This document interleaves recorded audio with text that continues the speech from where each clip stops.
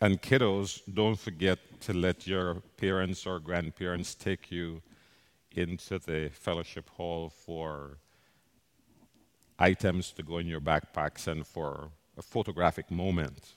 Okay? Let us pray. Sanctify us in your truth, O Lord, for your word is truth. Amen. So today, the theme is New Eyes, and I stumbled upon this theme because as I thought about the reading as was presented by Chris a while ago, I had occasion to think about my long-felt desire to have perfect vision.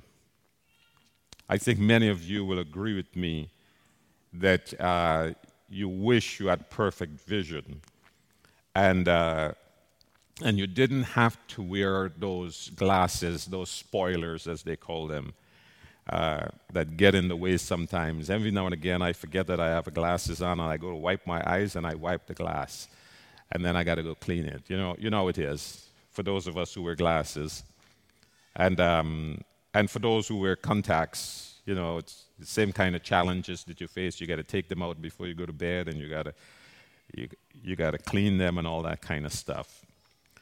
But really and truly, new eyes is the theme for this message today.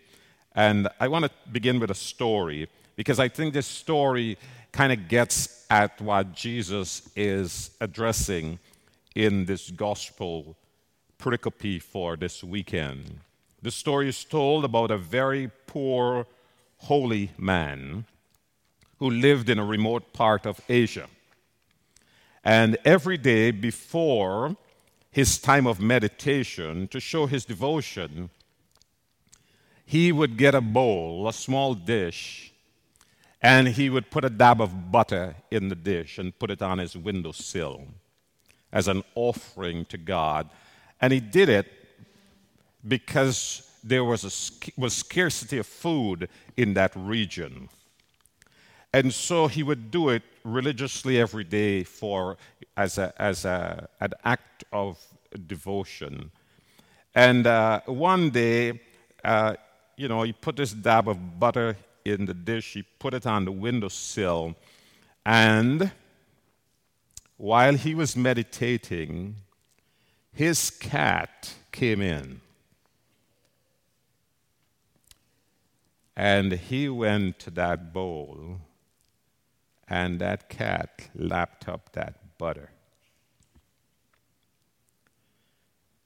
So to remedy the problem, the old man decided that he had to restrict his cat. So he tied the cat to the bedpost each day before meditation. The gospel pericope for this weekend gives special prominence to that which is old and that which is new. This seems to be, or in my opinion, is the theme of Jesus' sermon. Luke takes us inside of the synagogue, where several worshipers, including Jesus and his disciples, are gathered. Now, the synagogue became a Jewish place of worship in the 6th century BCE, before the Common Era, during the Babylonian exile. It did not replace the temple, but became a substitute place of worship after the temple was destroyed, and remained essential to Jewish life ever since. Like church, we're gathered in this space that we call our church home.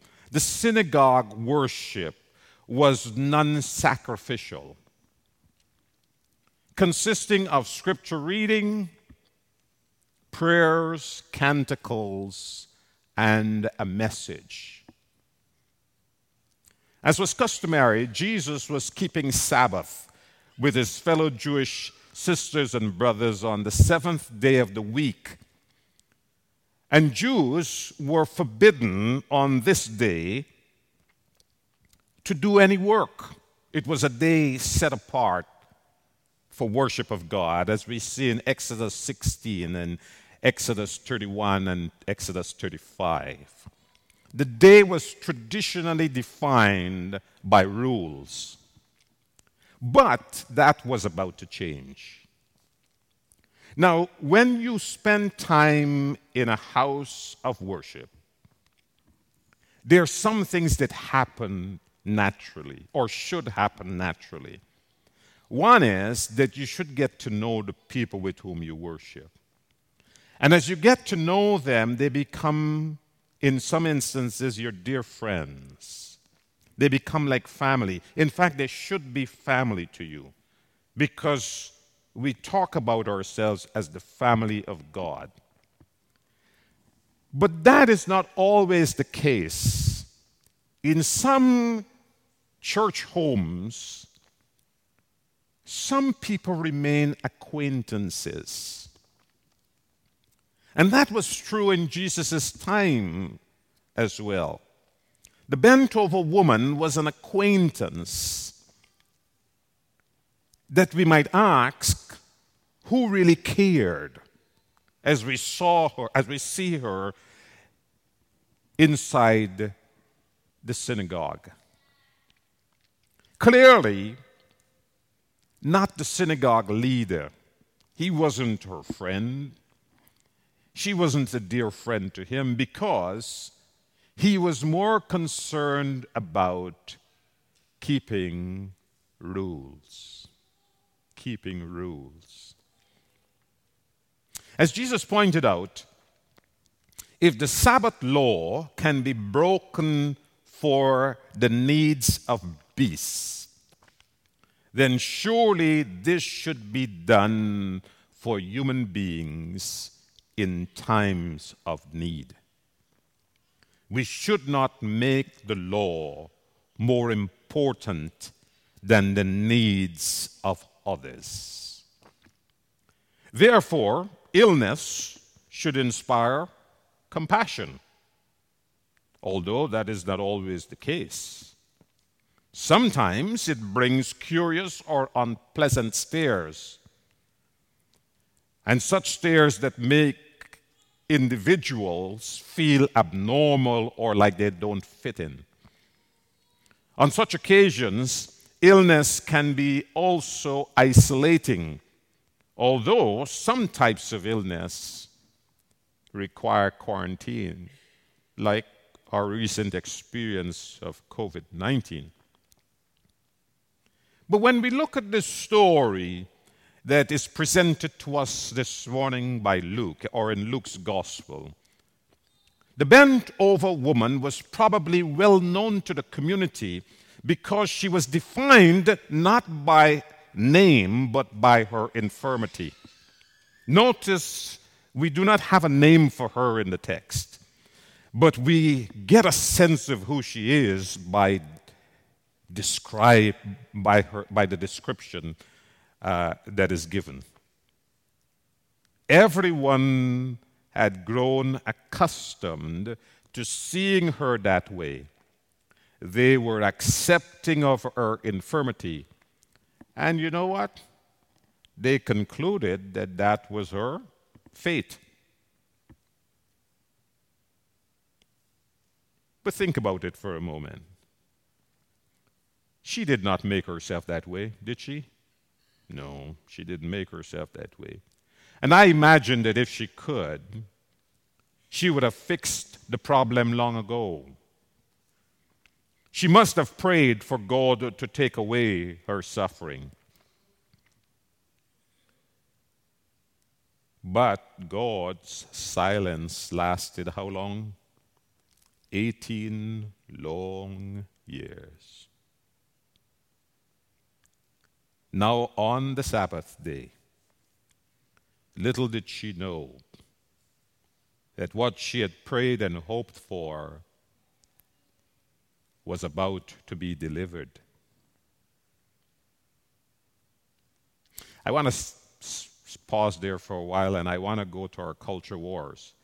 I think everybody is caught up in culture wars these days.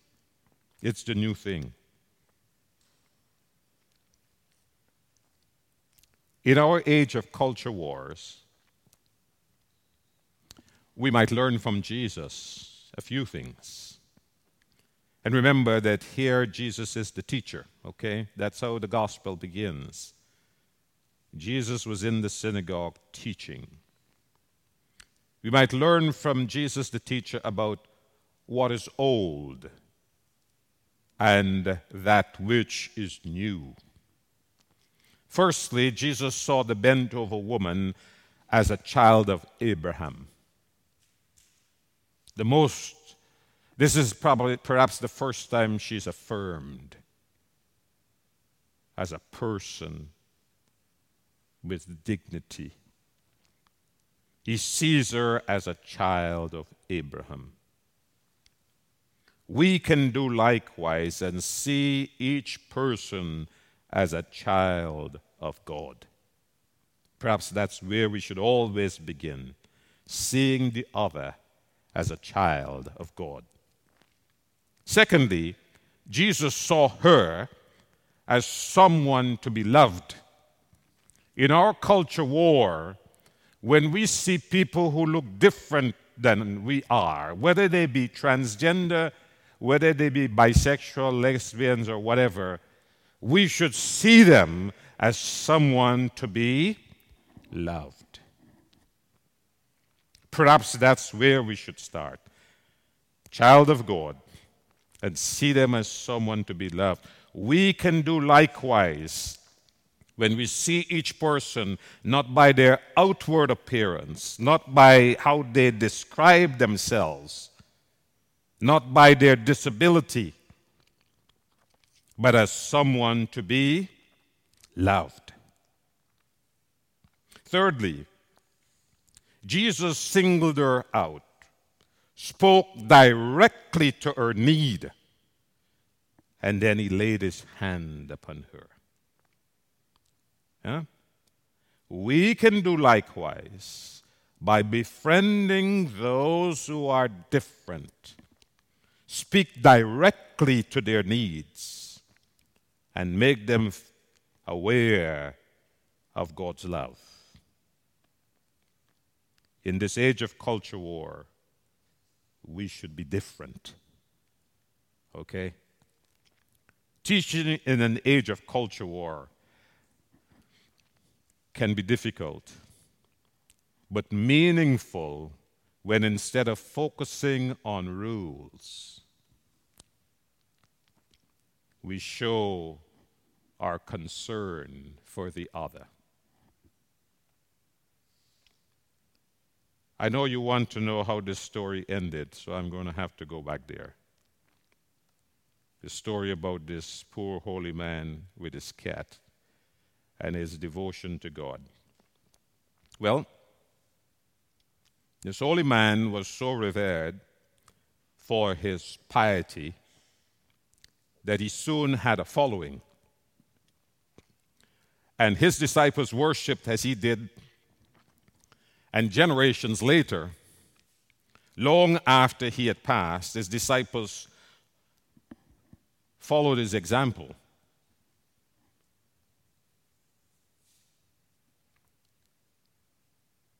They made an offering. They got a small dish, got a dab of butter and put it inside there, put it on the windowsill during their time of prayer and meditation. But you know, they didn't stop there. They went out and bought themselves cats.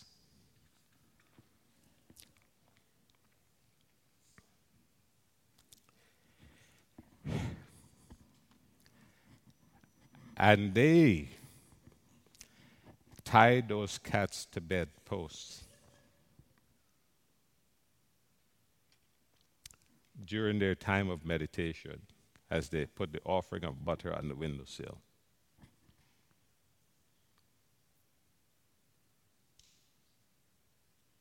tradition.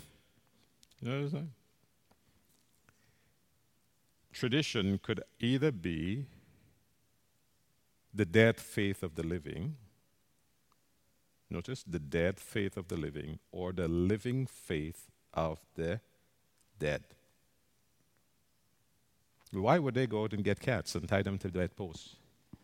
Well, because they had seen the man do that. They didn't ask him why he did that, but they were being pious. Bought themselves cats just to tie them to bedposts. Reminds me of the song. You know that song? Used to sing it. My grandmother used to sing it. My aunts, older aunts used to sing it in the home. Give me that old-time religion. Give me that old-time religion. Give me that old-time religion. It's good enough for me.